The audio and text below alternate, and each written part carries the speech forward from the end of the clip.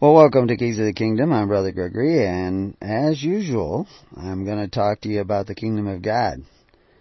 And the Kingdom of God is at hand. It's within your reach. But you're not reaching for it. You imagine you already are saved, that you already know what the Kingdom of God is, what it looks like, and that you read the Bible, so you're informed. But the truth is, the lie is pervasive. The lie is unrelenting. The lie is in your mind. And you need to be freed from the lie. In order to be free, you must be able to receive the truth. And, you know, I heard, and I've mentioned it on other broadcasts, that, Trey Gowdy, who's actually kind of a straight shooter in politics, which is rare, was asking his, when he was in charge of, district attorney office, he asked all the employees what did they want, truth or freedom. And every one of them answered they wanted freedom.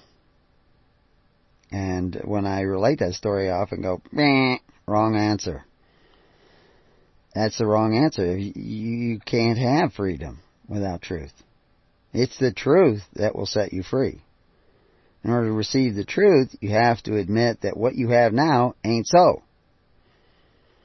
I quoted Descartes, who said, I think, therefore I am. But Augustine said, I err, therefore I am. You think you know. Or how about Mark Twain, who didn't invent this saying, but he said it's not so much what you know that gets you into... Well, actually, it's what you think you know that just ain't so. It's what you absolutely think you know is true that just ain't so is what actually gets you into trouble. And people don't understand what the kingdom of God was. And all they have to do to see what the kingdom of God is admit that they don't see it now and read the Bible. I mean, you literally could just read the Bible and you would figure it out because it's right in there. But I know people who read the Bible every year and they don't have it figured out. Because what they think they know is getting in the way of them knowing anything different. And so they read the Bible for confirmation of what they already think is true. And what they already think is true is just ain't so. It's just not true. The kingdom of heaven is for the living. It's at hand. It's within your reach. But you have to reach for it. You have to seek it. And you have to seek it with diligence and love and the character of Christ, who came not to be served, not to be saved, but to save others. If you're not gathering together in your church to save others, to serve others, you're not coming in the name of Christ. You can say Jesus all you want. You can say Yeshua all you want. You can say Yahweh. You can say Yadavahe. You can say any kind of magical word you think is going to save you. But it ain't. Because that ain't what makes it happen. That doesn't make it so. So what are you supposed to be doing and how are you supposed to be doing it? How is the kingdom of heaven sought? And what should you be doing that you aren't doing? Last night I was up till after midnight trying to finish an article on the staff of life. And I was up early this morning working on it again because when I got it all, what I thought was pretty well finished last night, I saved it and it didn't save. It disappeared. Everything that I had been working on for several hours last night disappeared. It's very disheartening. It just all disappeared. Well, the reality is we have a huge website, hisholychurch.org. We have preparingyou.com for people who think they know what church is, and so they don't want to have anything to do with anything that we say because we mention the word church. And I can't actually fault people because your pastors are brutes. That's what the Bible says. Your pastors have become brutes. Brutish, actually, is the word. I just put a web page up on what that really means. It's dull. It means they're dull. They don't get it. They don't understand the kingdom of God. They don't understand the gospel. They've got some sort of understanding of something in their head, but it isn't the gospel of Christ. And you know that that's true because they're not doing anything that the early church did. And we have to assume that the apostles who were trained by Jesus Christ, approved by Jesus Christ, and set out to do the work that He assigned them, that they were doing what they were supposed to be doing. But the modern church isn't doing that. Not hardly even in a token fashion. They have completely gone away from that. Somebody was talking to me recently about a pastor that their church board hired in their local 501c3 church. I actually am familiar with that church, and I'm familiar with their bylaws and even their doctrinal statement. It's a fairly big church as churches go, and they have a uniform doctrinal statement. And when I was trying to put together, everybody wanted a doctrine for His holy church, as if I could invent a doctrine for His holy church. Well, doctrine means teachings. Well, we already have the teachings of Jesus Christ. They're in the Bible. It's the red letters. That's what He was teaching. If He didn't say it, it isn't the teachings of His church. Because He has to have taught it for it to be the teachings of His church. Now, I may have all kinds of opinions, but those are my opinions. The official doctrine of His holy church is the words of Christ, what He taught. And you would be shocked and surprised to find out how much of what Jesus said to do that people are not doing, yet say they are following Christ. You cannot have it both ways. You're either doing what He said or you're not, and the modern church is not doing what He said. And they're certainly not doing what the first century church was doing. But this pastor, they had certain complaints about him. He wasn't a young pastor, but he was brought in because somebody else retired, and they hired him. And he spends all week preparing for a sermon on the weekend. And so therefore he was complaining that according to the rules, the people are supposed to provide him with housing. So he thinks that means they have to mow his lawn, weed the garden, plant flowers, do all that stuff too. They're supposed to do all that because he doesn't have time because he has to spend an entire week preparing for his sermon. And these people are paying this guy. Why? Because they want a sermon that tickles their ears. He gives a good sermon. We all go away feeling good. He's part of your strong delusion that you're actually seeking the kingdom of God and His righteousness. He is a brutish pastor because he doesn't understand the kingdom of God. Their churches, one of the things in the doctrine of this particular church, which I read because I was looking at lots of different churches' doctrine to see how they're written, and I was shocked to find out that the doctrines of most churches barely mention the actual teachings of Jesus Christ. They make vague references to them, but they don't actually quote Jesus. In order to be the actual doctrines of a church established by Christ, it should be nothing but the words of Christ. No private interpretation of those words, just those words, as clearly and as concisely translated as you can get. You could even put it down in original Greek and Aramaic if you wanted, and then give an assumed translation. But it has to be the teachings of Jesus Christ, not your opinion about the teachings of Jesus Christ. Because then it's your church. It's not His church. What Jesus said was to love one another. Take care of one another. Feed my sheep. And what you see them doing immediately upon getting the baptism of Jesus Christ is being kicked out of the social welfare system of a government that had, rulers, arche in the Greek, who exercised authority and provided social welfare. Because that's how they get power, is by providing social welfare. Free bread, and entertainment. They give you free bread, and then they're your daddy. They're your sugar daddy. They're the ones that take care of you, and therefore they're the ones that have the right to rule over you, because you're eating at their table.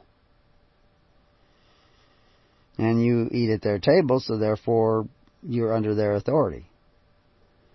These are the benefactors that Christ talks about, or men who call themselves benefactors, but exercise authority. They force the contributions of the people to take care of the social welfare. The early church was cast out of that system by just by getting the baptism of Jesus Christ, at least in Judea. But that was okay because they were setting up their own daily ministration to take care of the widows and orphans and needy of their society through faith, hope, and charity. Someone nearby just was put in a convalescent home, care home. They call it care homes now. $9,000 a month. $9,000 a month. That's what it's going to cost. I was just talking to somebody who's into real estate, and they're selling a house they've sold a couple times, and it's kind of a 2-story house. It's got a half, a basement that is, one half is into the side of the hill and the other side opens up. And they rent the basement out to somebody who needs 24-hour care.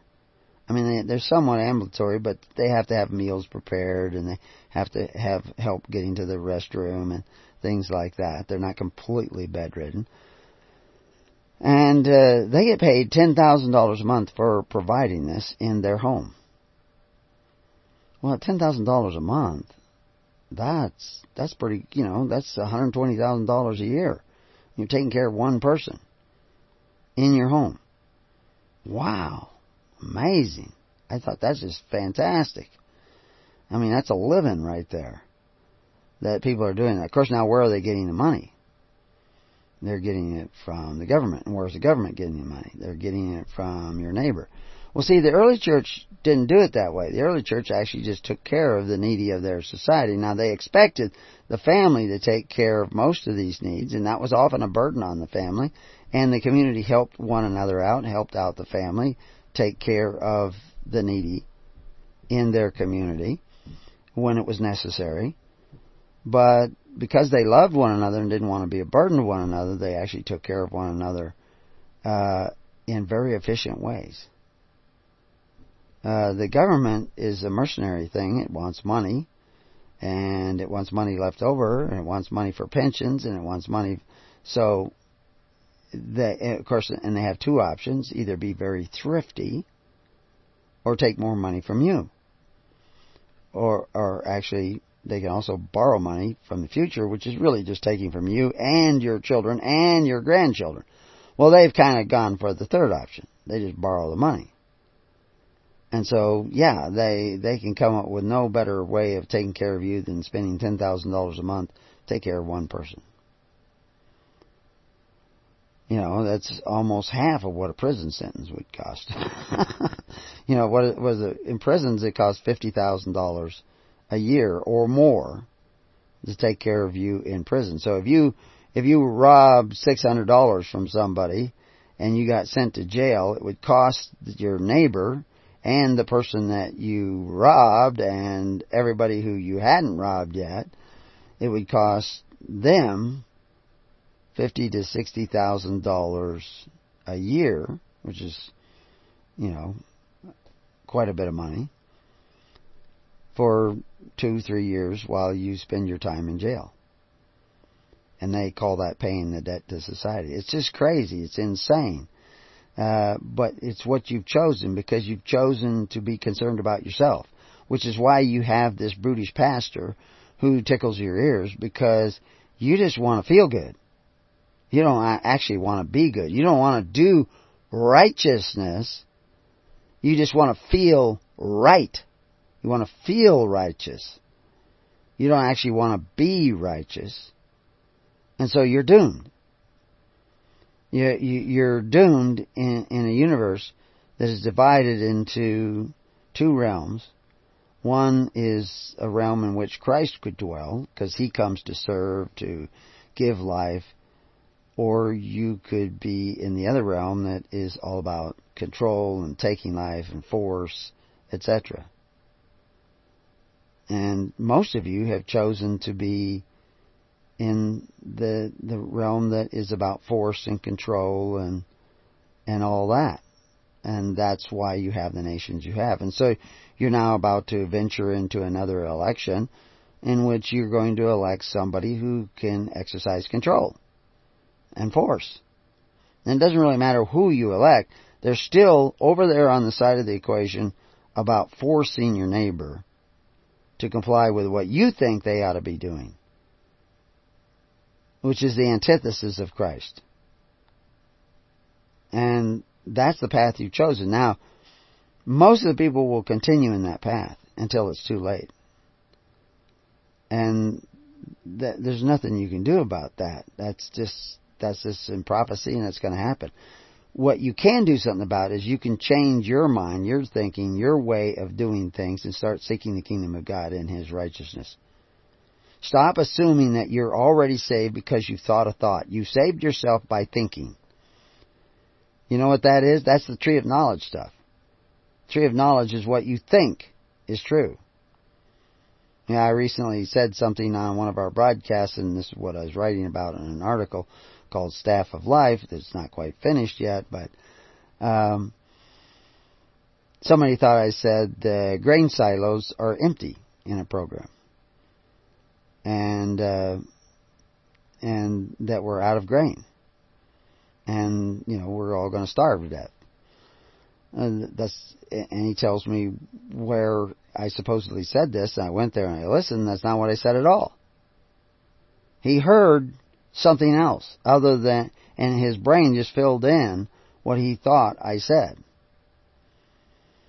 And but he had the recording, because I went back and I listened to the recording, and that's not what I said. I said that we used to have years and years supply of grain in silos, in storage, in this country.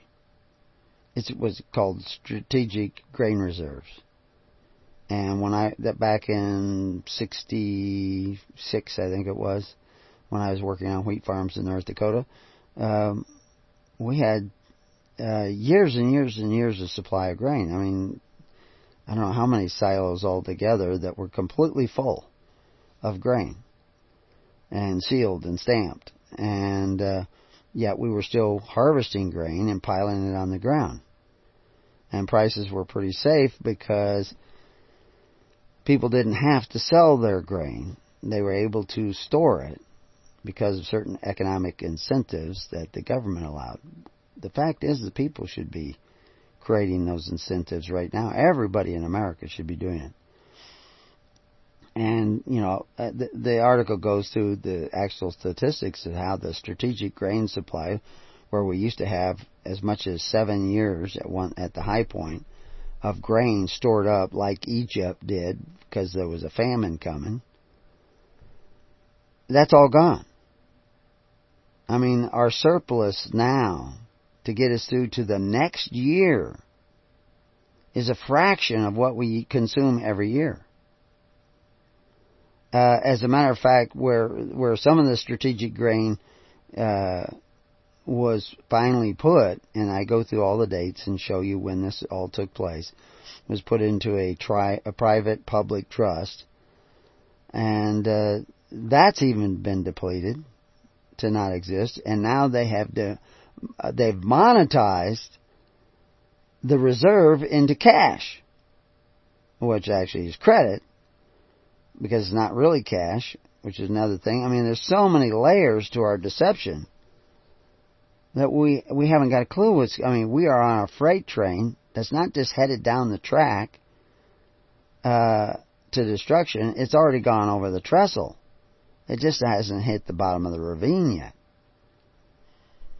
Now, I could go through and show you how you live in a vulnerable world that is on the brink of absolute starvation, riots, martial law, depravity of every kind. I mean, you can go back in history just since the days of Christ, and I can show you weather changes that took place, some because of volcanic eruptions, some because the sun actually goes through periods of low activity, and this alters the weather patterns in the world. And in 540, I think it was, around 550, in the 1300s and the 1700s, starvation occurred around the globe. China, Europe, people were eating each other at times. Some of these were that severe, were cannibalism. I mean, there was simply no crops of any kind, hardly, that grew. You might get asparagus and a few things that come up really quick, but most of the crops that are essential to sustain life failed because of weather changes that naturally occur on a regular basis on this planet. And old men and men who study history know this is inevitable. So if you had a government of love that was established by loving one another, which is what the church is supposed to do, loving one another, everybody would be storing up grain. Why grain? Because grain stores well and stores cheaply. And it can keep you alive. And you can even feed it to animals. And it's a renewable resource. It can be planted when the weather returns. Some of these weather changes lasted for decades. Sometimes the severe weather changes only lasted for like 5 to 10 years. But that would mean that you would have to have at least 5 years' supply of grain to get you through this period. Because your potato crops are going to fail, a lot of your crops, corn crops, would fail, and therefore you would have to, and you would also have to know how should I plant? How much should I plant? Because I may not get any crop this year at all. What kind of grain would I plant?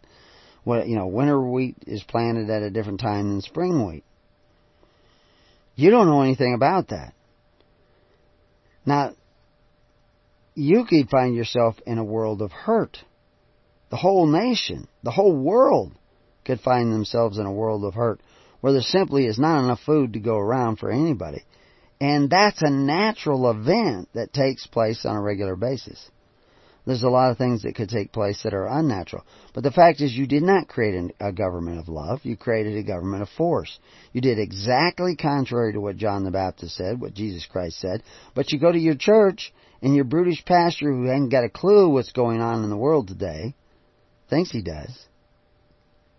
He keeps you asleep. And you pay him to do it. You're crazy. Let's get sane. Let's talk about solutions when we come back to the Keys of the Kingdom.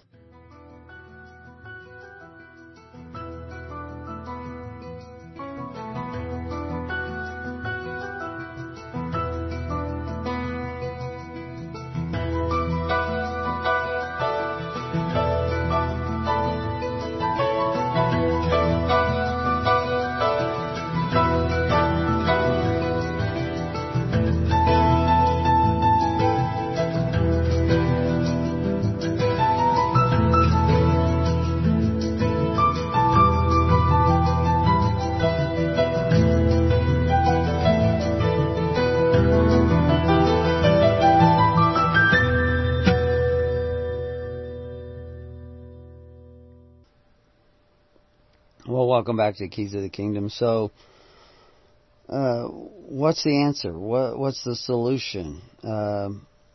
They talk about if an EMP or even a CME were to knock out the power grid in a place like the United States, which is heavily dependent upon the flow of oil and power for the generation of farm crops as well as the preservation of those crops and the transportation of those crops to the cities where all the people are.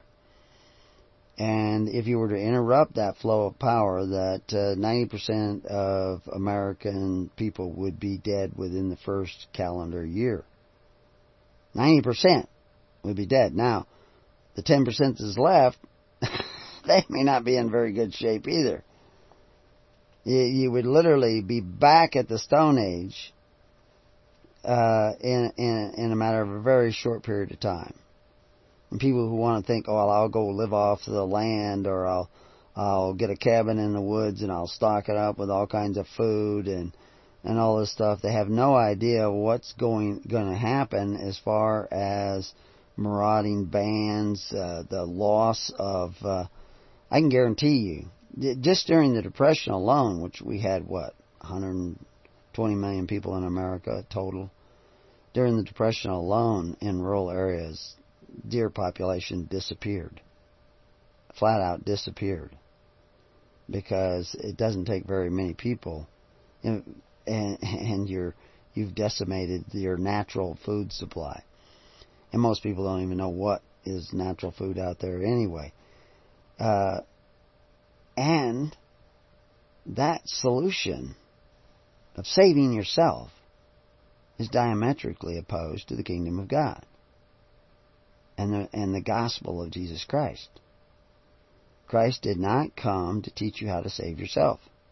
He didn't come to save himself. If you're going to come in his name, you have to come together in a way that intends to save others. In order to do that, you have to know who the others are that need saving. And you have to have skills and knowledge of how to do it. So what you do, you go to church. But the church established by Jesus Christ, which was a network of people who actually started caring about one another through faith, hope, and charity in the perfect law of liberty. They established their own daily ministration. We see it taking place in Acts, that took care of all the social welfare for Christians. And Christians were persecuted and prosecuted in courts. We have the parts of the transcription of those trials because of the fact that they did not depend upon the social welfare system set up by the public religion of Rome. Social security, welfare, public education are the result of public religion. It's how you perform your duty to God and your fellow man. You need to help educate your fellow man. You need to help provide for your fellow man. You need to help provide for the needy of your society. And that's an obligation that's imposed upon us by the natural laws of God. Except you do it by force. And then you go to church to have a pastor make you feel good about it. That check you get from the government didn't come from the government. It came from your neighbor. And as long as you want that check, you're coveting your neighbor's goods. Now, does that mean you can't have that check? You can't use that check? You now have to find another way? Well, you have to be seeking another way. Because through that process of seeking another way, there is a renewing of your mind. Because, see, right now, your mind is following Satan, the adversaries of Christ. You're doing everything opposite of what Jesus said to do. You're not living by faith, hope, and charity. You're living by force, fear, and governments that exercise authority one over the other.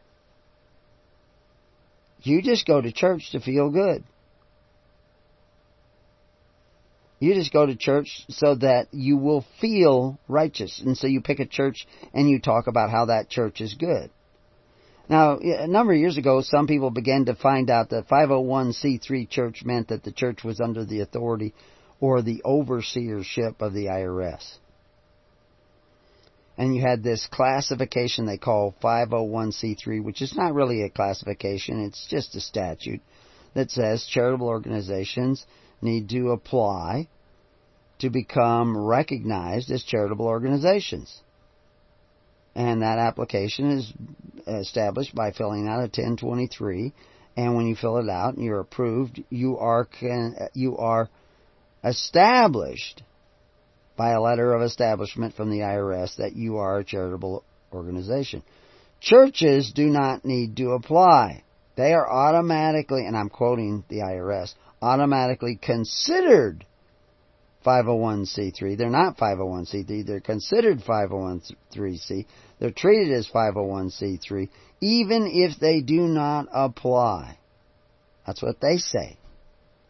We wrote Body of Christ versus the Body of State. You can see it on Preparing You. You can see it at hisholychurch.org.net. It's been around for years and years. They say you become strictly regulated when you do that. So we have a huge movement that came up, the unregistered church movement. Peter Kershaw, who I know and everything, was advocating this along with a lot of other guys, that you want your church unregistered. Problem is, it's still your church. It's not the church established by Jesus Christ. How does your church become the church established by Jesus Christ?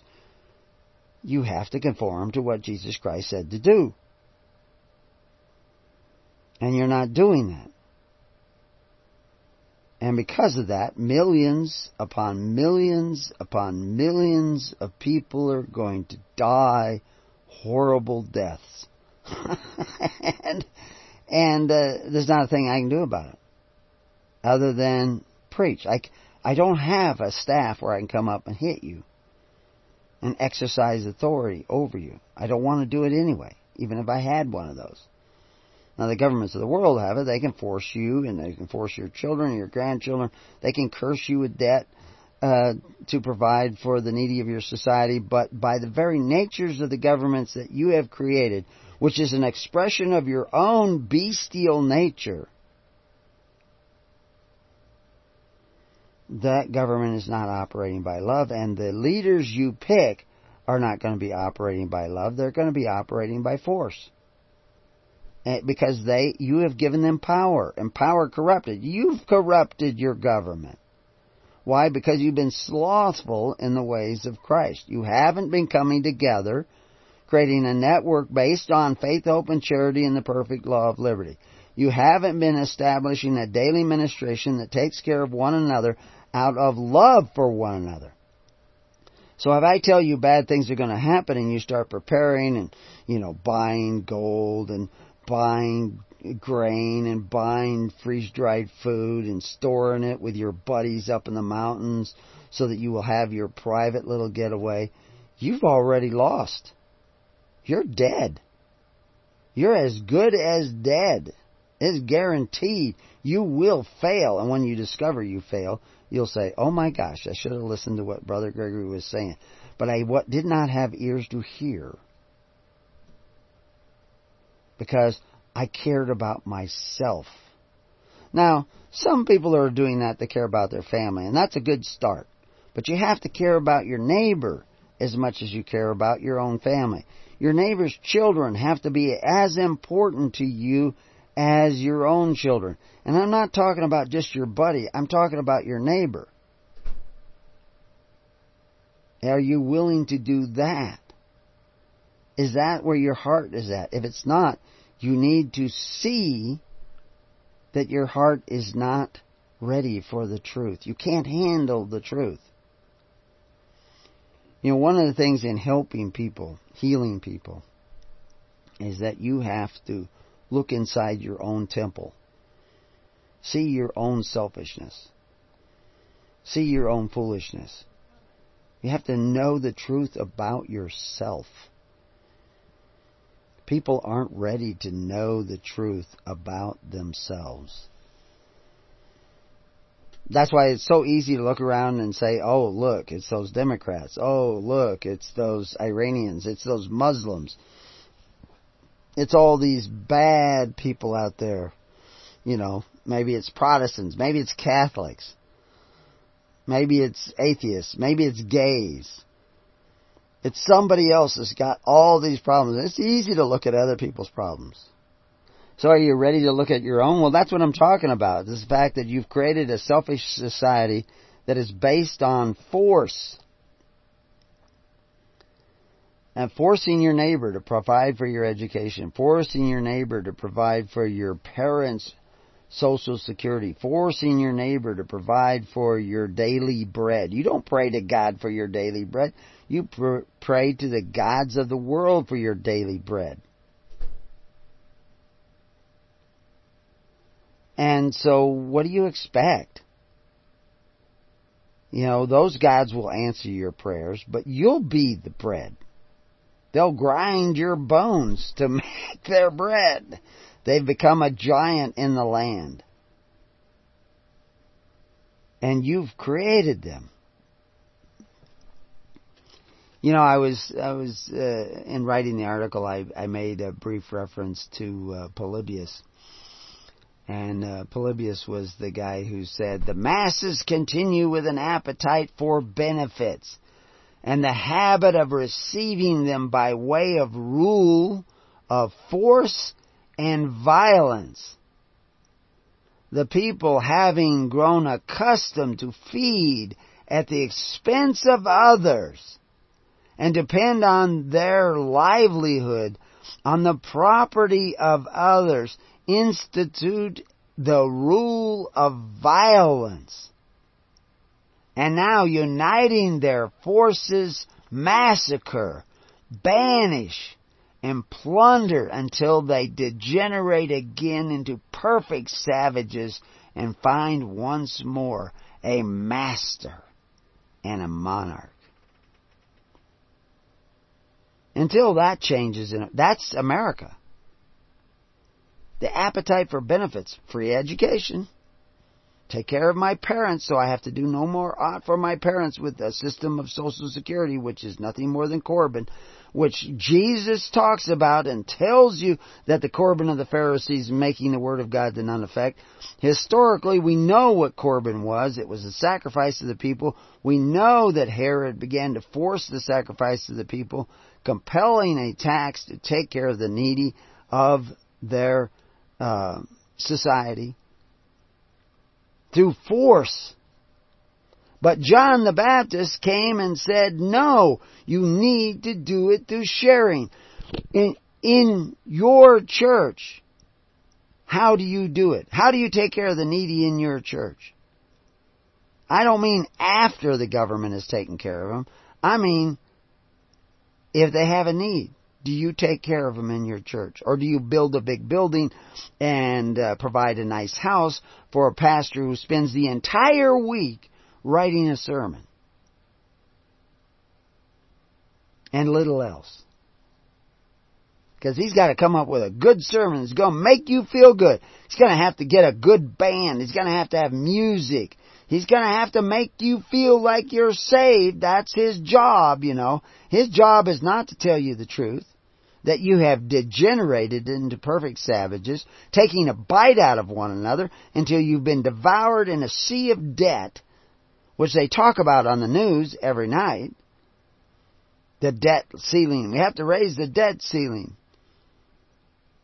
You're submerged in debt. Your children are born in debt. $50,000, $60,000, $100,000 in debt. And it's only going to get worse. The government tells you that. The GOA tells you it's only going to get worse. And nobody's doing anything about it because you're already saved, because you believe in Jesus. But you don't believe in what He said. You don't believe in doing the Word of God. You just believe in imagining that you're saved. You know, in the New Testament, I think it's in the New Testament that you see the word brute. You know, I think I can pull that up. Let's take a look here. Actually, no, I've closed that. So I don't have that. But you can actually look it up at Preparing You. But, and I go down every place that the word brutish or brute is used in the Bible. And some of the words that they use and they translate into brutish or brute, they translate into other words as well. But your pastors are brutes. So it doesn't really matter whether they're 501c3. I know of many non-501c3 churches, and some of the pastors are not halfway bad guys. I mean, they are diligent, hardworking. They fight about abortion and try to save the world from abortion. And the fact is, there's going to be abortion. I'm not interested in outlawing abortion. I would love to see them stop forcing the average citizen who doesn't believe in abortion and to pay for the abortion of those who want to kill their children. I can't stop all murders, but I certainly don't want to be financing the murder of children. But again, when you see our videos on abortion, abortion is a symptom of the problem that we have already rejected God. The fact that you have a commander-in-chief and a president or a prime minister in whatever country you're in, that's evident that you've already rejected God. The fact that they can draft your sons and daughters to their purposes is evidence that you've already rejected God. These things that we see coming down the pike are symptoms of the problem that you've already rejected God in the ways of truth and the ways of righteousness, and you haven't been seeking it. You've been seeking self-righteousness. You've been seeking to, I go to this church because it makes me feel good. That people tell me that all the time because I really like the music there. And you want to believe that you're saved and that Jesus loves you. But the fact is that if Jesus was here right now, most of you out there, He would say, "Get ye from me, ye workers of iniquity." You're not following Christ. You're following your own imagination, created with the help of your brutish pastors. But then again, that's why you pay them such big bucks. You look at the guys who are making the big bucks as pastors. I can tell you this, the truth does not pay a good wage. Telling the truth that you've strayed from the ways of Christ. You're not following Christ. You're following foolishness. Brutish foolishness. You've become fit savages. Polybius, that quote of Polybius, that just tells you right there. It tells it all. I also quote Plutarch. And I quote them because they weren't Christians. Well, of course, Polybius would have probably been a Christian. I don't know. And we'll never know. Probably never know. Because Polybius lived 300 years before Christ. He was saying that 300 years before Christ. So we know that society was already headed that direction. So when John the Baptist came along and said, take care of one another through faith, hope, and charity in the perfect law of liberty, which is what Paul said. He translated, basically, share. Well, in order to share in a way that makes any sense, you have to create a network of people who are sharing and caring. You see, the New World Order wants to kill care. They don't want you to care for one another. First, they do it by giving you free bread in circuses, which is, social welfare, food stamps, all that's free bread. That's your daily bread. You want food stamps? Just go down and say, "Our Father who art in Washington, hallowed be thy name. Thy kingdom come, when thy will be done, on earth as it is in heaven. Give us this day our daily food stamps." That's what you're saying. You're not going to church to get your daily bread through faith, hope, and charity. You're going to the men who call themselves benefactors who exercise authority one over the other. Almost half the people in America get food stamps. And the thing that I'm sharing with you in this Staff of Life, and eventually I'm down to the very last of the article now, where I'm going to show you that you need to take that into consideration, that this situation where there is absolutely no reserve, and that, I could give you some of the statistics. It's just staggering. What you're facing. Actually, I don't think I will give you those statistics. It's not too many of them. I'll quote here, I think this is USA Today. The stores were, meaning the grain storage, the strategic grain storage, were gradually depleted until 2008, when the USDA decided to convert all of what was left into its dollar equivalent. And so, in other words, they sold your reserves. And so the grain that once stabilized prices for farmers, bakers, and American consumers ended up as a number on a spreadsheet in the Department of Agriculture. So, how's that going to look? Anyway, that wasn't USA Today, but I do have articles that I quoted in USA Today that say the same thing. That the strategic, it was depleted regularly. There was some changes in the laws in the 70s, and then by 2008 there was very little left, and it's continued on in 2013, and that just roughly the statistics is there's only about 20%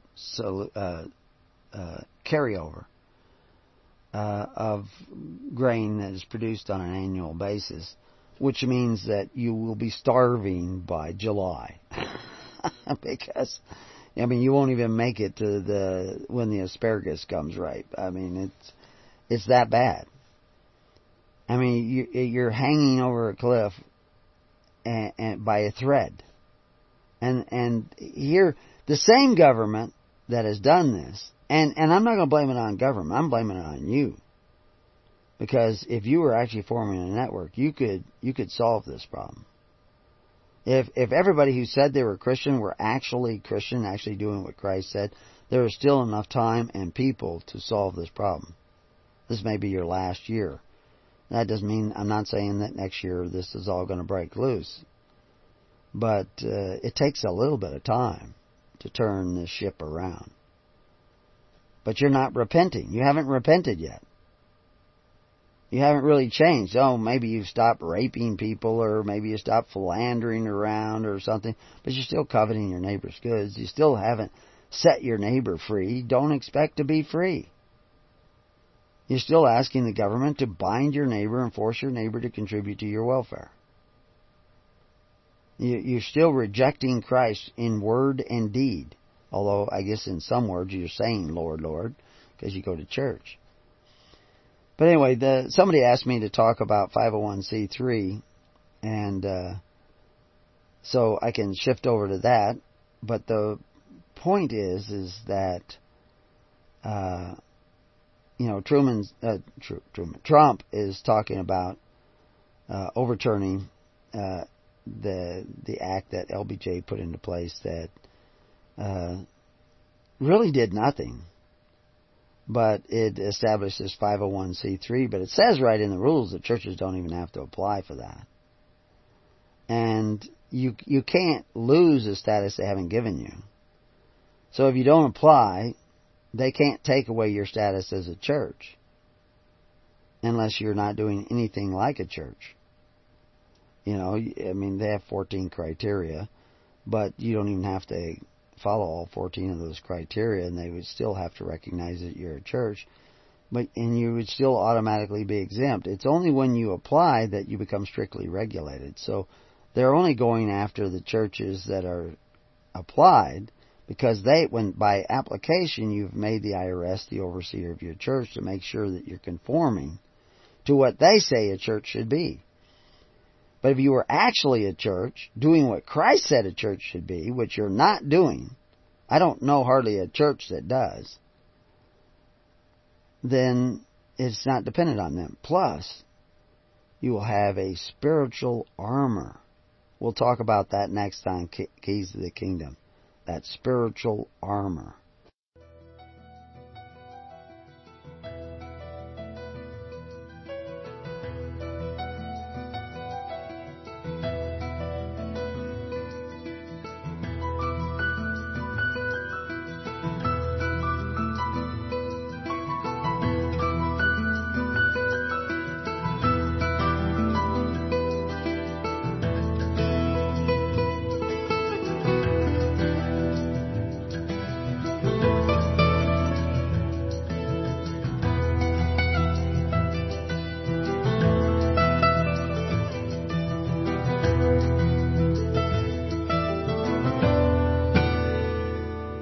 You have been listening to The Keys of the Kingdom with Brother Gregory of His Holy Church. For more information on the educational ministry provided by His Holy Church and Brother Gregory, including services, counseling, lectures, books, and other audio materials, please write to His Church at Summer Lake, Box 10, Summer Lake, Oregon, 97640. You can also find us on the web at www.hisholychurch.net.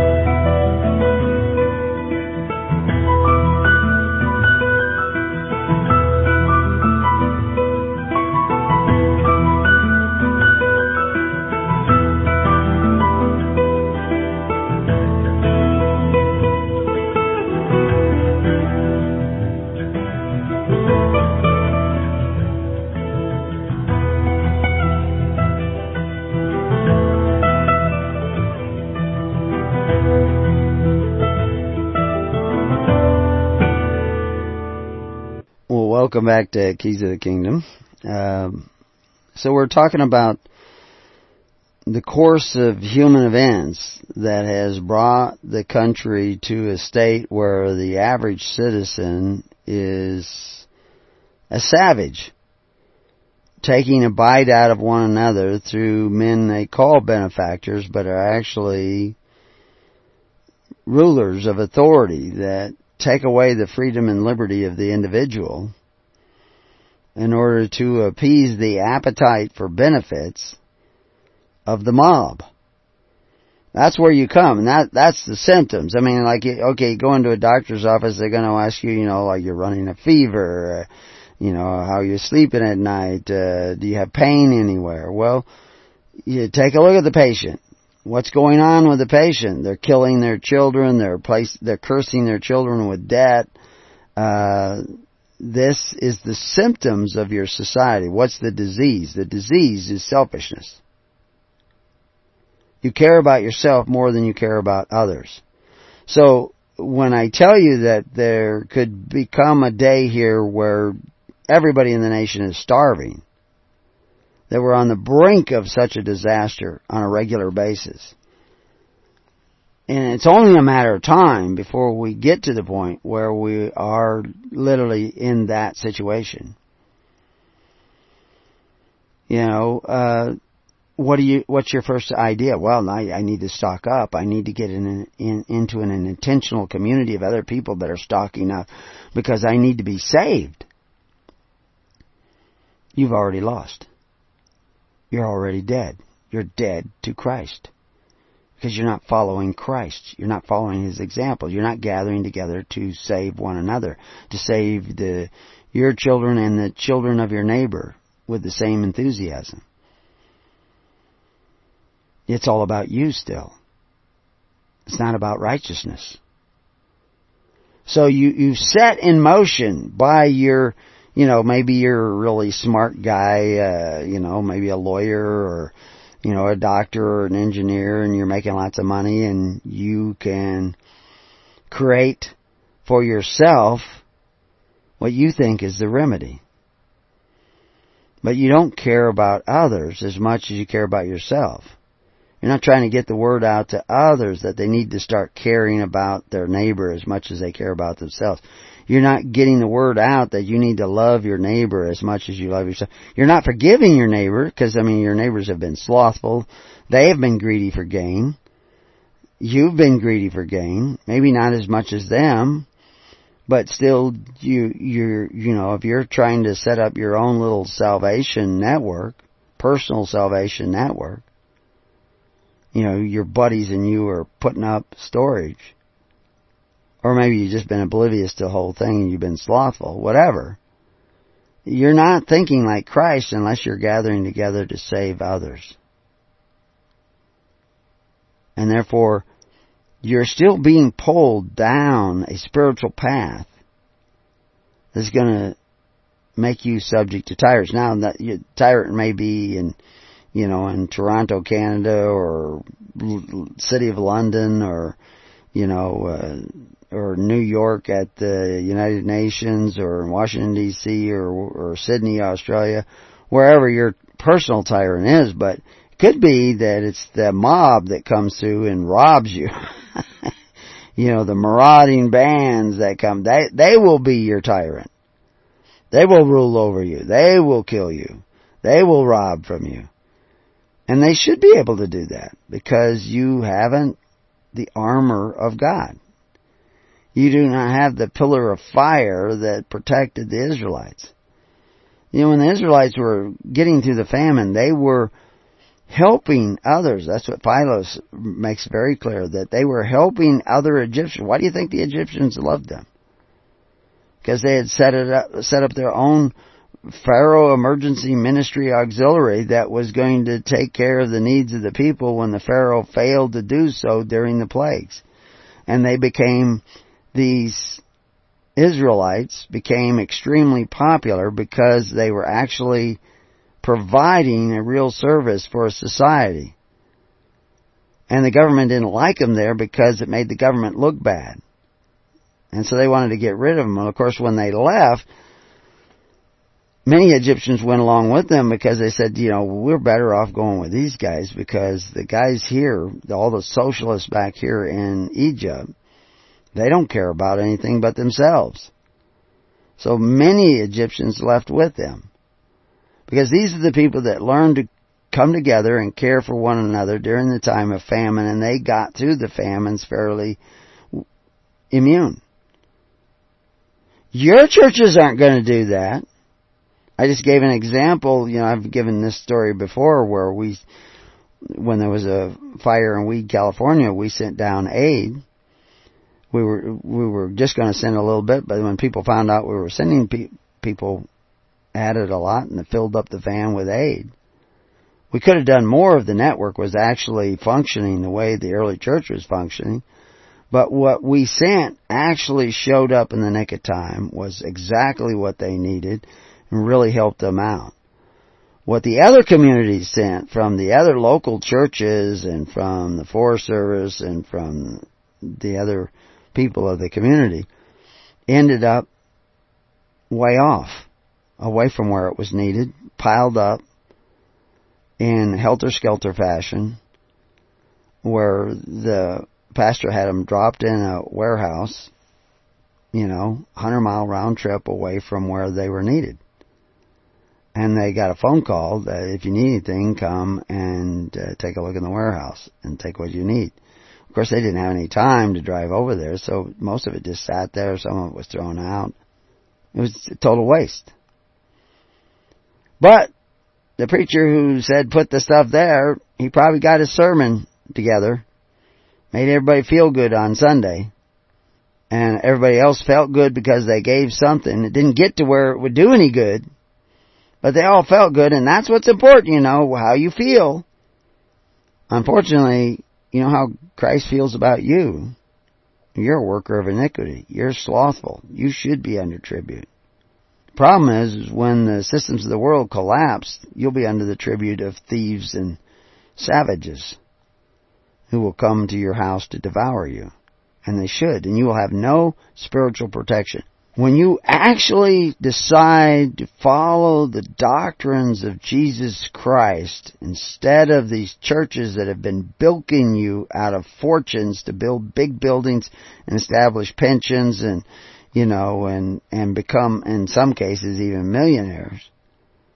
When you actually decide to follow Christ instead of these brutish pastors, whether you're a 501c3 or not, spiritual changes will start to take place in your life. But you can't do it for the reward. You have to do it because you actually love righteousness. It doesn't say seek the kingdom of God and all the benefits of the kingdom of God. It says seek the kingdom of God and the righteousness of God. Come hell or high water. That's what you have to do. And what that meant to the early church was they formed a network of tens, hundreds, and thousands. small congregations linked together with dedicated ministers who have really dedicated their lives towards the service of Christ through the service of His kingdom, to feed His sheep, to take care of His sheep. Now, they can't do that without your contributions. But you get to decide what you're going to contribute and how much you're going to contribute. And that sets into motion grace. That's what gives you grace, is the fact that you are willing to give and forgive.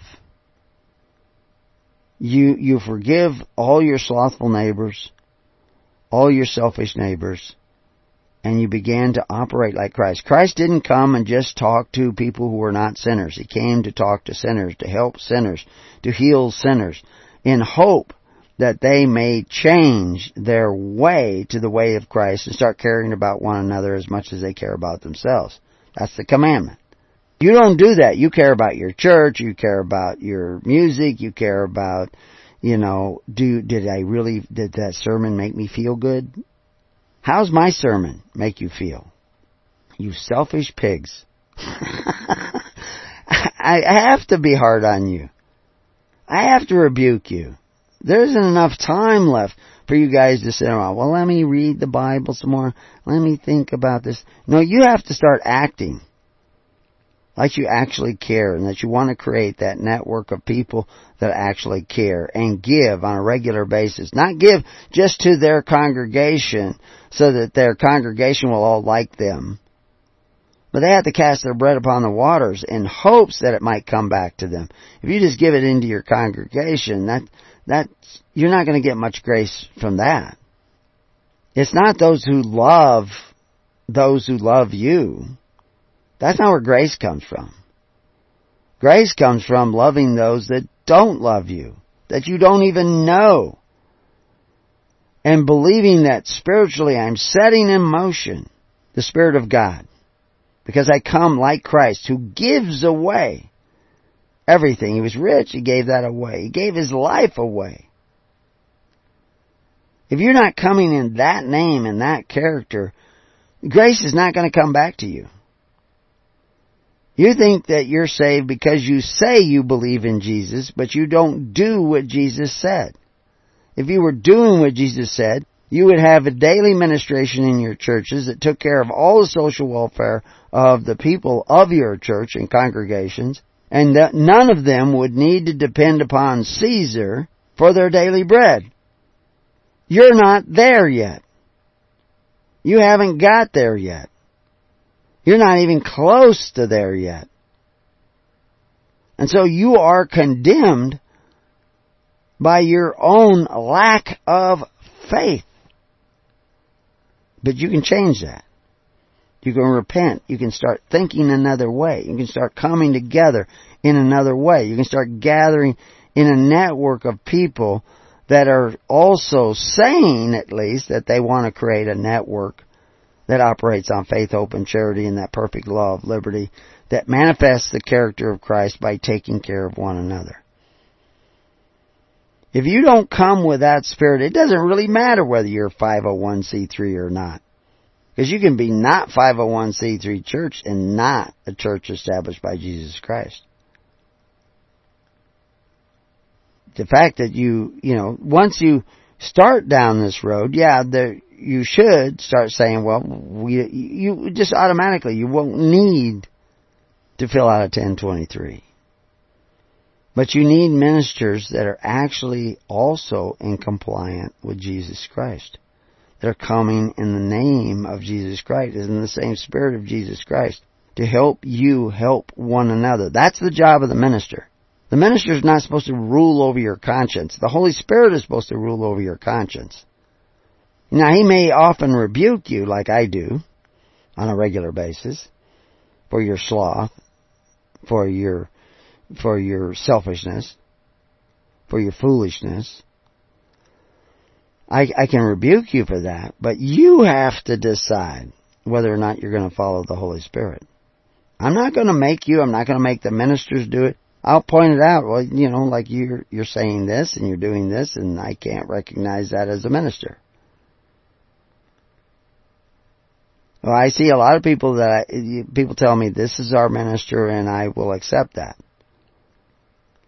But if I don't eventually see them doing what the early church did,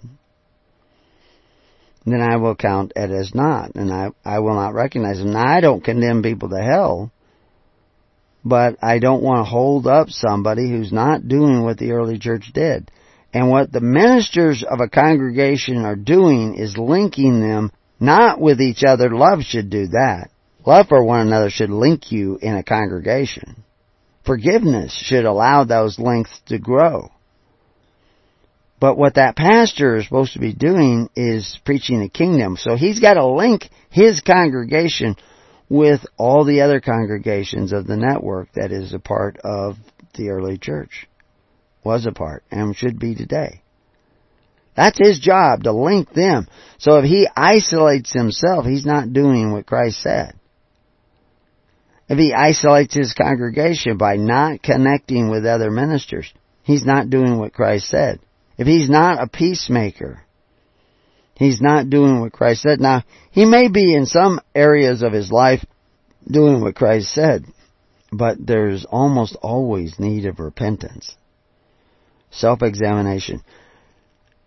Because you need to know the truth about yourself in order to bring light of Christ and the Holy Spirit into the homes and families of those that you seek to serve. And one of the ways in which you serve them is by connecting them with all the others, which is why we have the Burning Bush Festival, why we have usually a festival in the spring and somewhere in the Midwest. We've had a number of people who've been a part of the network because somebody disagreed, they pack up their toys and they go home. They go away. They don't persevere. And literally they don't forgive. Because they're going to break off their connection with the network because somebody didn't say what they wanted to hear, or because somebody said something they didn't want to hear. You know, it's kind of like, that seems to be the pervasive thing in the world today, is that you offend somebody. You say something that offends somebody. You know, you have to have your safe space. And, you know, you can't say anything that might offend somebody. And like the one comedian says, you know what happens if you're offended? You're offended. That's it. That's all that happens. Nothing happens. You're just offended. You know, like, what difference does that make? You know, I mean, the old sticks and stones will break my bones.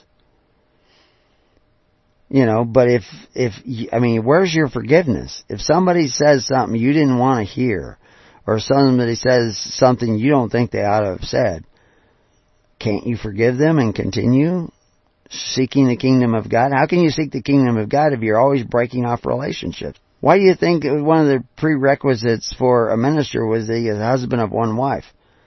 That he wasn't going around divorcing. That he was committed to his family. That his family was in order. He was taking care of his family.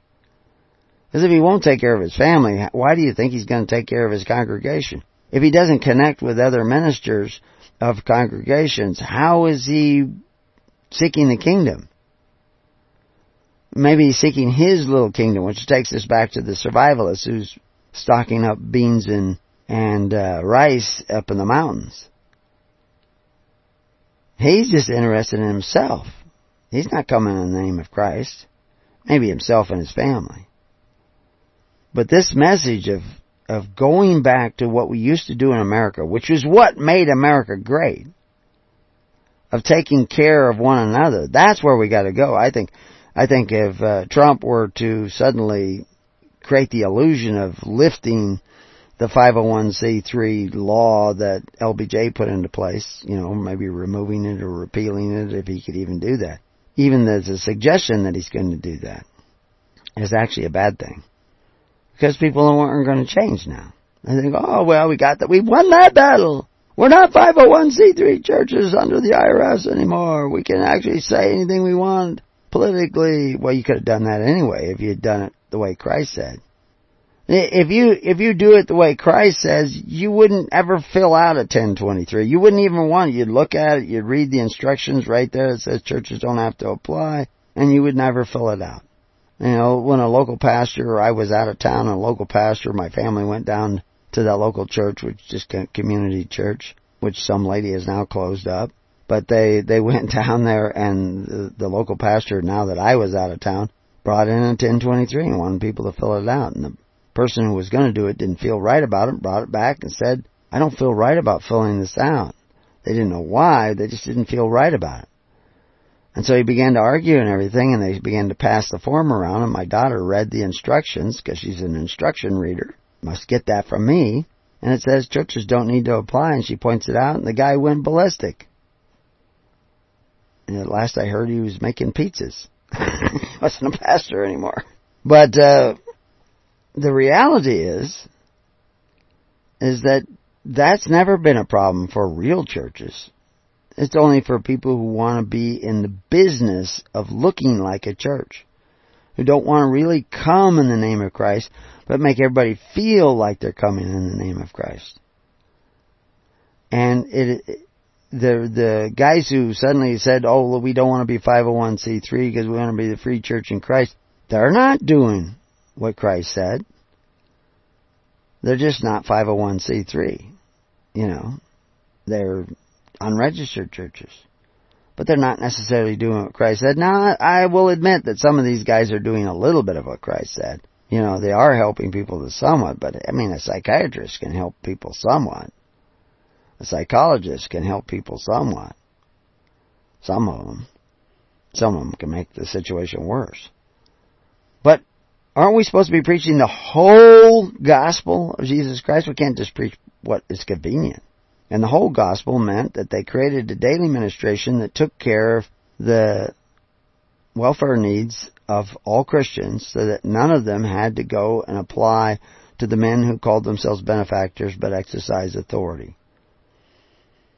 That's where the pastor needs to be taking you to. And if he doesn't know that, he's a brutish pastor. He's a dullard pastor who's a dullard in the ways of the kingdom of God. And he's probably making a lot of money doing it.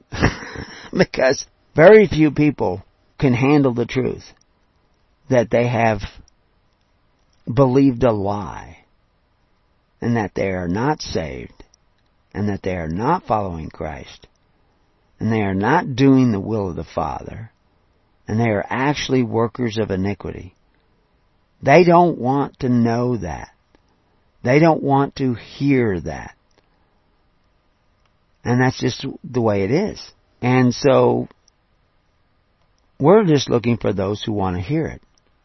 Who want to hear the truth that will set them free. And are willing to pursue the righteousness of God and the ways of God. And are not willing to fall prey to the brutish pastor, 501c3 or not. There's so many levels of this, but are you an intentional community? We've had so many shows now on intentional communities. We've had so many shows on church governance, how the early church operated. It wasn't a government of power, it was a government of service. It was a government based on faith, hope, and charity, and that perfect law of liberty, which meant you could give or not give. But you get to choose who to give to and how much to give. And if you choose to be selfish in your giving, then expect the fruit of that selfishness to come back to you, magnified in the wrath of God. That's right. And destruction will suddenly be upon you. The word brutish is defined as resembling or characteristic of a brute. The noun brute is a savage, violent person or animal. Well, you say, well, my pastor's not violent. Is he taking benefits from men who exercise authority, who are violent, who force the contributions of the people so that he will be socially secure? Then he is violent. He's just a coward. He doesn't want to steal from the neighbor because he might get beat up. But he doesn't mind sending the government there to take from him. Because, see, he's part of that one purse, bite one another system that has come down to us through Cain and Nimrod and Babylon. He is a part of Babylon. And he is not doing anything to help you lead you away from the habits of eating at the expense of your neighbor. As a matter of fact, he doesn't tell you that there's anything wrong with that. Because if he did, contributions would stop coming in. I've had pastors say, well, I can't tell the people that because if I tell them that, they won't contribute. And I says, why are you whispering? There's nobody even near us. He has to whisper when we're out in the middle of a field when he talks about, I can't tell them the truth because, they don't want to hear the truth. So you have a congregation of liars who love the lie and not the truth? Oh, please don't raise your voice. This is crazy. You don't have any time to continue to waste your time. Now, I'm not telling you not to go to these churches. I'm telling you to wake up. Hear the gospel of the kingdom. Hear the ways of Christ. Find out what the righteousness of Christ is and seek that. Which means that you need to walk in constant forgiveness of your neighbor. Of anybody. Everybody. Even your enemy. You have to forgive your enemy. You can't get mad at anybody. Because you're usurping the wrath of God. You don't want to be the tough guy that's going to protect you. You want God to be the tough guy that's going to protect you. And therefore you have to leave judgment to God. In the New Testament, we see the word brute a number of times. It's from a particular Greek word, alogos. Alogos, is a negative form. Alogos is the word. That's the word for word. Negative word. It actually means something that is unreasonable. So if that's true, if it means not reasonable, then logos, by its definition, is not just the word, but it's reason. And that's why we have, the truth is supposed to have to do with right reason. Well, it's reasonable that if it's okay for you to force your neighbor to contribute to your welfare, free education, free health care, free benefits, then it's okay that they force you to pay for what they want, their abortion, their sex change operation, whatever. I mean, it's fair. That's reasonable.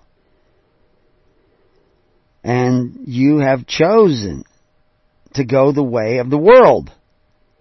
But Christ said not be of the world, to be of faith, hope, and charity. So that's where we got to go. I'll tell you a little bit more about this in the New Testament when we return to Keys of the Kingdom.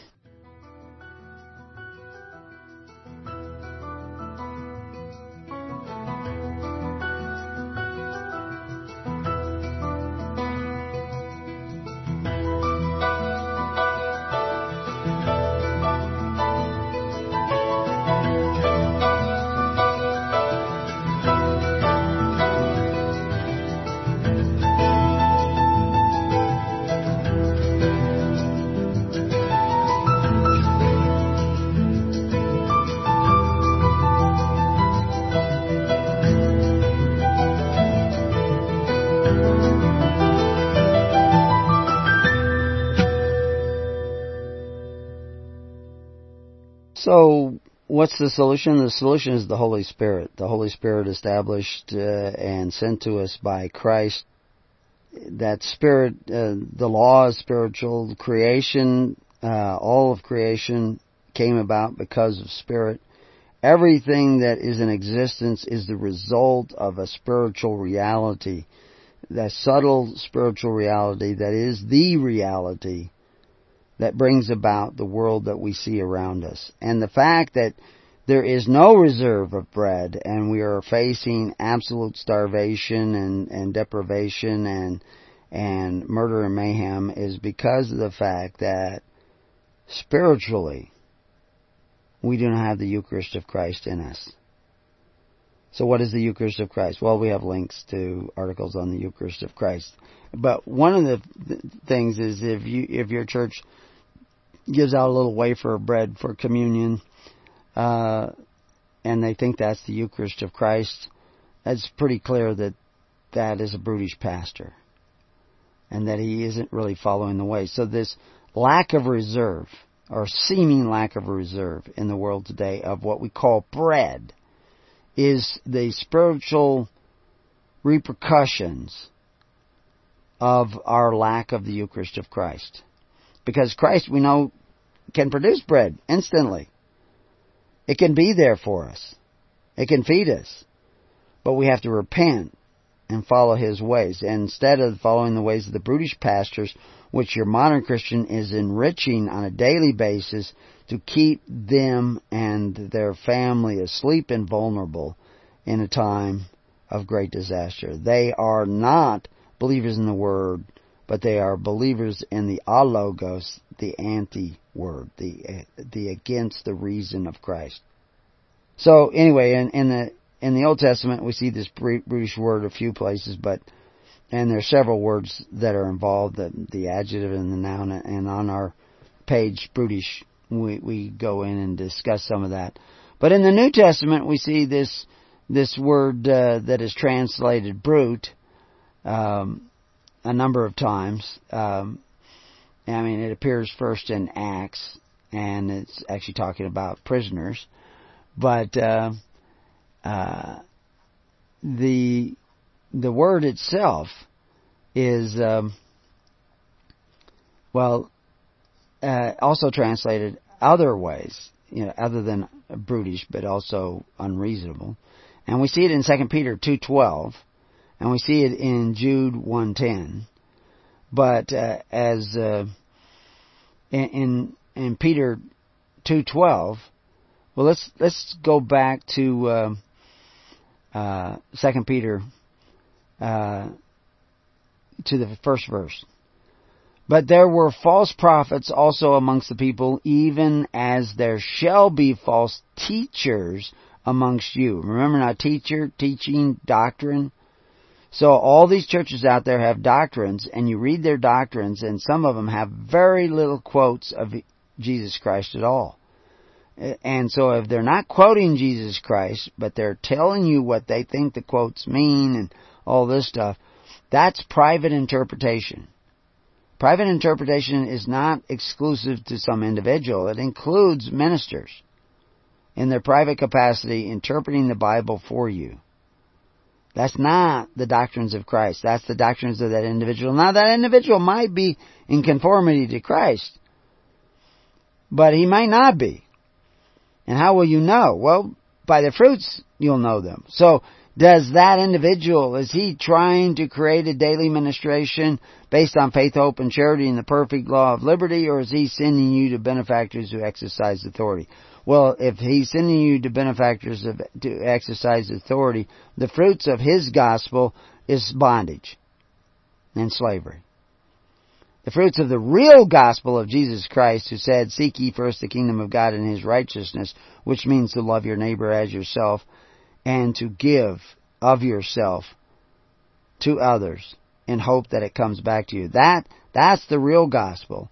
If he's preaching that, then maybe we can listen to him. If he's not preaching that, you probably should get away from him because he's a false prophet, even if occasionally he does say something that's true.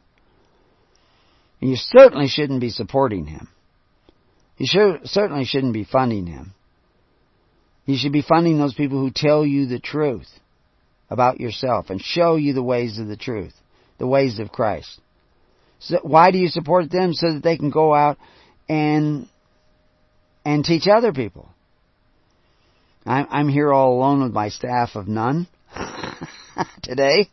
And so we just had somebody calling the church phone while I'm on the air, and I didn't answer it because I'm already talking to you. And I'm trying to tell you the ways of Christ. And I want to tell others, but I can't do that without your help. Well, actually I could with the help of Christ alone, but Christ is not going to do it. He wants you to start doing it, because when you start putting your faith in action, and when you start really coming in the name of Christ, you can be blessed. And this is what Peter goes on to say. Because he's talking about these false prophets among you who privately shall bring in damnable heresies, saying that you're saved even though you don't do what is right, that you're not doers of the word, but you're saved because you thought a thought. You saved yourself by your thinking. You saved yourself by eating from the tree of knowledge. That's just completely ridiculous. You can't save yourself. You can be saved when you submit to Christ and receive His Holy Spirit and awaken to the ways of righteousness and seek those ways of righteousness in real ways that actually bless one another. Then you will be blessed with the grace of God. If you don't, you will not receive the grace of God.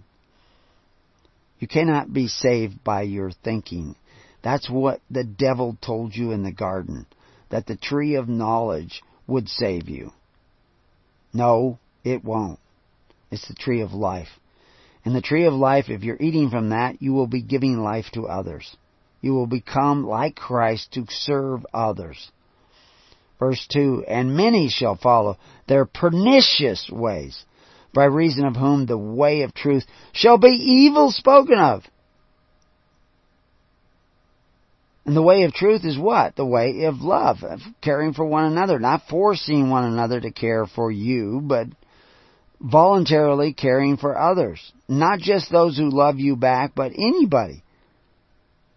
You have to figure this out, and the Holy Spirit will guide you, but you can't even hear it if you do not start the walk.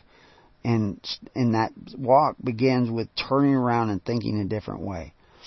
And through covetousness, he goes on to say, shall they with feigned words make merchandise of you, whose judgment now of a long time lingereth not, and their damnation slumbereth not. That's you guys. Your covetousness has created this, made you merchandise of men who exercise authority one over the other. You're a surety for their debt. That's what you've done. He's talking about you guys. I'm trying to tell you to repent of your ways so that we can talk about you as those who follow the ways of Christ.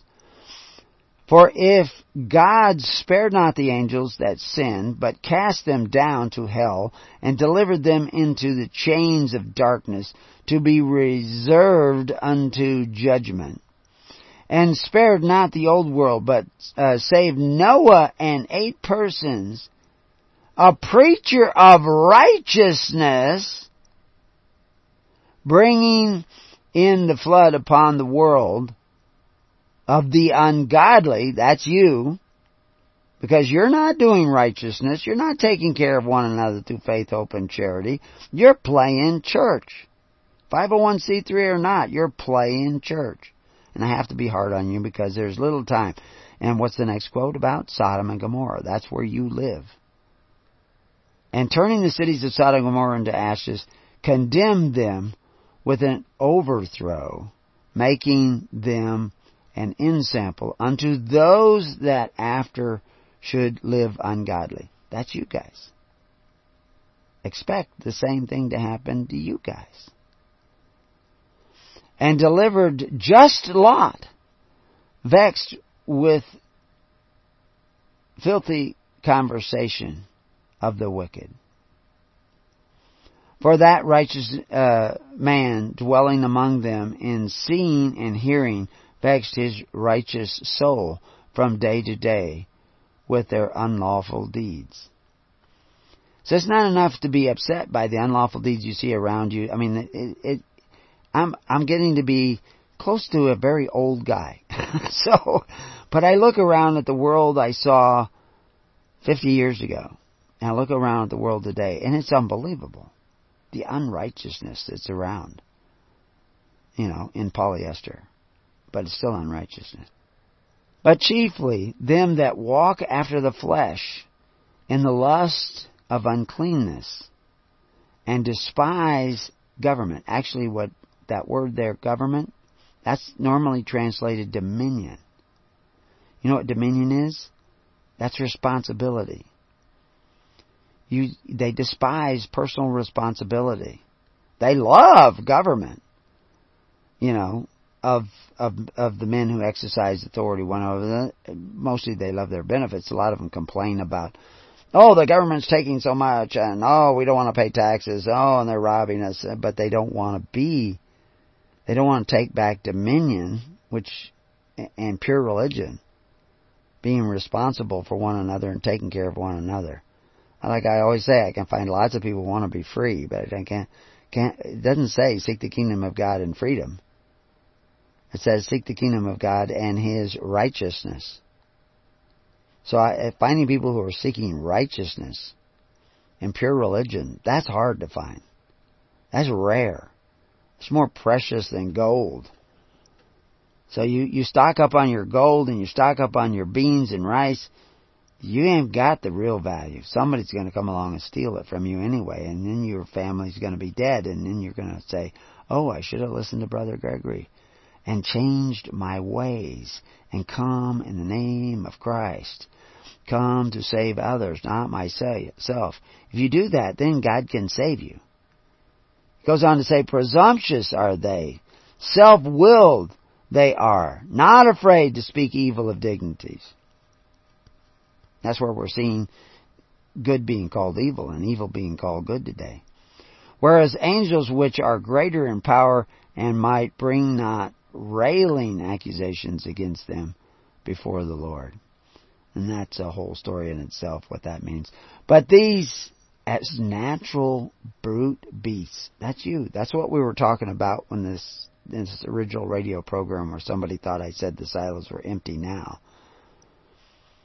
We're talking about the beast. How does the beast get the power? It gets it from all you little brute beasts. Who are taking a bite out of one another, who are slothful in the ways of righteousness, who are not coming to give to others in righteousness and in charity, sharing with others. You're interested in your toys and your tools and enriching yourself. You're not like Christ, who was rich and gave up wealth. You're not that way yet. And it's time to repent. The natural brute beasts, made to be taken and destroyed. That's you, biting one another. Be careful you do not bite one another lest you be devoured. That's what he's talking about. You are designing yourself in a spiritual path where destruction is guaranteed. You speak evil of things that they understand not, and shall utterly perish in their own corruption. That's where you're at. I'm telling you now, repent, turn around, put on the armor of God by giving of yourself, laying down your life for others, laying down some of your stuff. You don't need all your stuff. You need to learn to give it away, to share it with others in a wise way. But you need to start being givers again of life, because that's how you eat of the tree of life. You cannot be selfish in the kingdom. There are no selfish people in the kingdom of God. And shall receive the reward of unrighteousness as they that count it a pleasure to riot in the daytime. Spots they are, and blemishes, sporting themselves with their own deceivings, while they feast with you, and actually on you. That's what they're doing. They're eating one another. You're already in a spiritual state of cannibalism. So cannibalism will become what you receive. This is the seed you're sowing. Biting one another to get your benefits. Taking from one another. Taking from their children and grandchildren because you're borrowing money to sustain your system of benefits at the expense of others. Polybius knew it. Plutarch knew it. John the Baptist knew it. Jesus Christ knew it. But the brutish pastor doesn't know it. Doesn't preach it. Yes, this will take a transition. It will take time. But these people have their eyes full of adultery. They are adulterers and fornicators with the world, applying to the benefactors who exercise authority, yet saying they are Christian. Yet that's why Christians were persecuted, is because they would not apply. But today they do. Because their brutish pastors, their dull, stupid pastors have said it's okay. That's what brutish pastor means. And that cannot cease from sin, beguiling unstable souls and heart. They have exercised with covetous practices and cursed their children with debt, made them a surety for debt, born today in debt, which have forsaken the right way, which is taking care of one another through faith, hope, and charity in the perfect law of liberty, and gone astray, following the way of Balaam, the Nicolaitans. Go read our articles on Balaam and Nicolaitans. I should put a link here for that. The son of Bozer, who loved the wages, the benefits of unrighteousness. That's you guys. The benefits that come by forcing your neighbor to contribute to your welfare. All these benefits that are provided by a government that operates on force are the covetous practices that have cursed you. You should be providing all those things through faith, hope, and charity. That's the government of God. That's the kingdom of God. Taking care of one another through that free will. Caring for one another. Not loving the wages of unrighteousness, but hoping for the wages of righteousness. When you start that, when you repent and turn around and start walking that walk, forgiving one another, coming together with one another, not abandoning one another. When you can do that, now you set into motion that protection of God. From the time beginning, you were rebuked about this. And he goes on to say in verse 16, but was rebuked for his iniquity. The dumb ass speaking with a man's voice forbade the madness of the prophet. These are all wells without water. Clouds are carried with the tempest, to whom the mist of darkness is reserved forever. The vulnerability of society is a product of your spiritual path. And unless your spiritual path is that path of Christ, who came to lay down His life for others, give His life for others, sacrifice His life for others,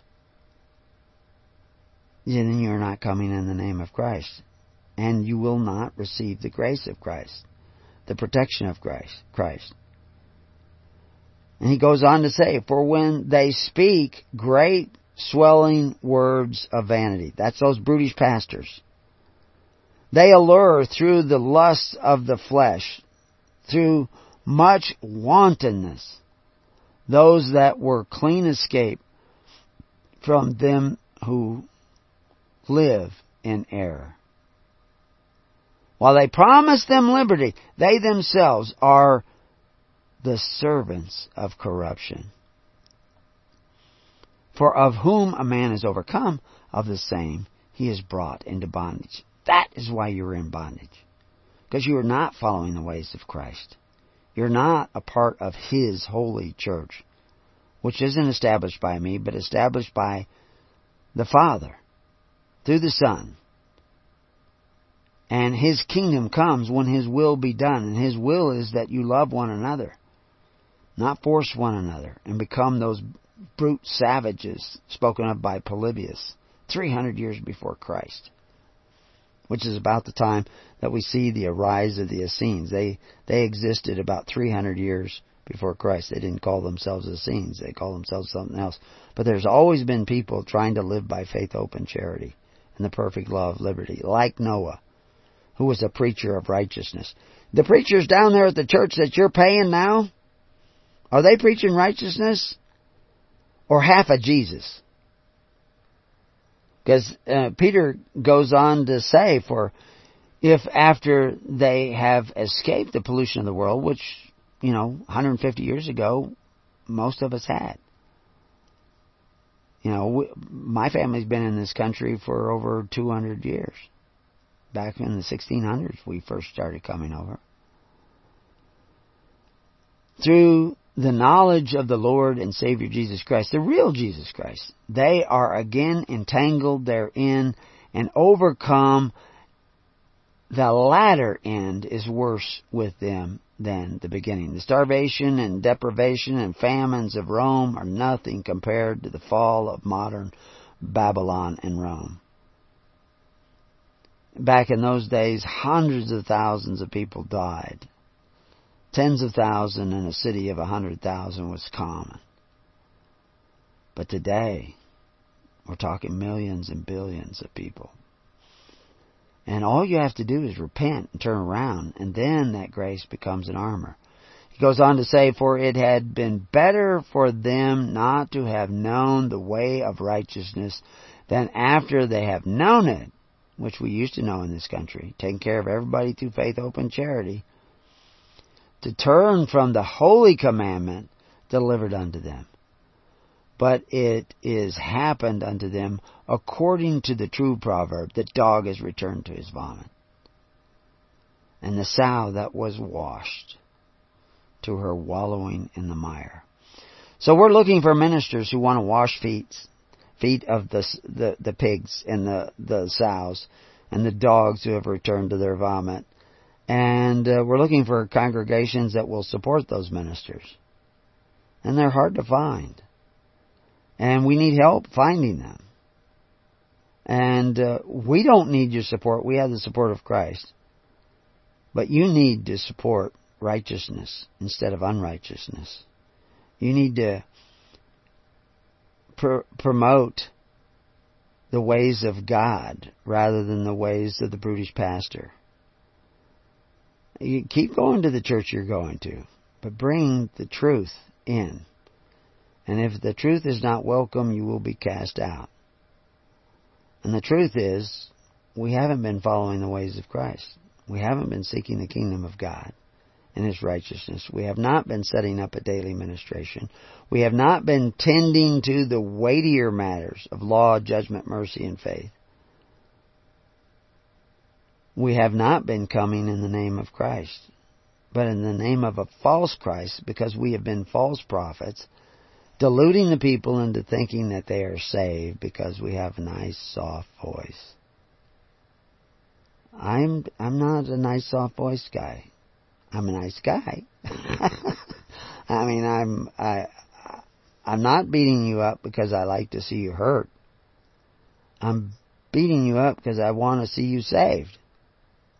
I want to see you seeking the kingdom of God and His righteousness. I want to see you repenting. I want to see you walking in forgiveness and righteousness. I want to see you persevering unto the end.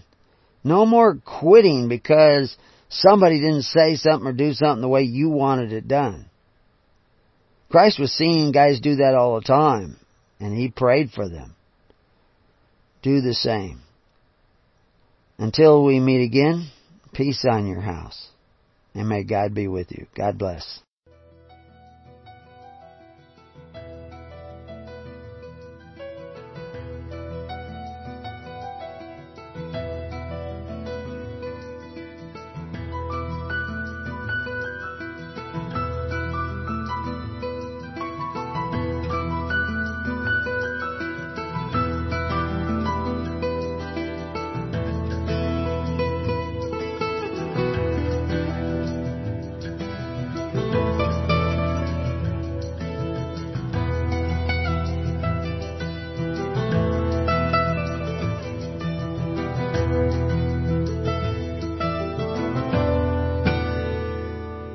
You have been listening to The Keys of the Kingdom with Brother Gregory of His Holy Church.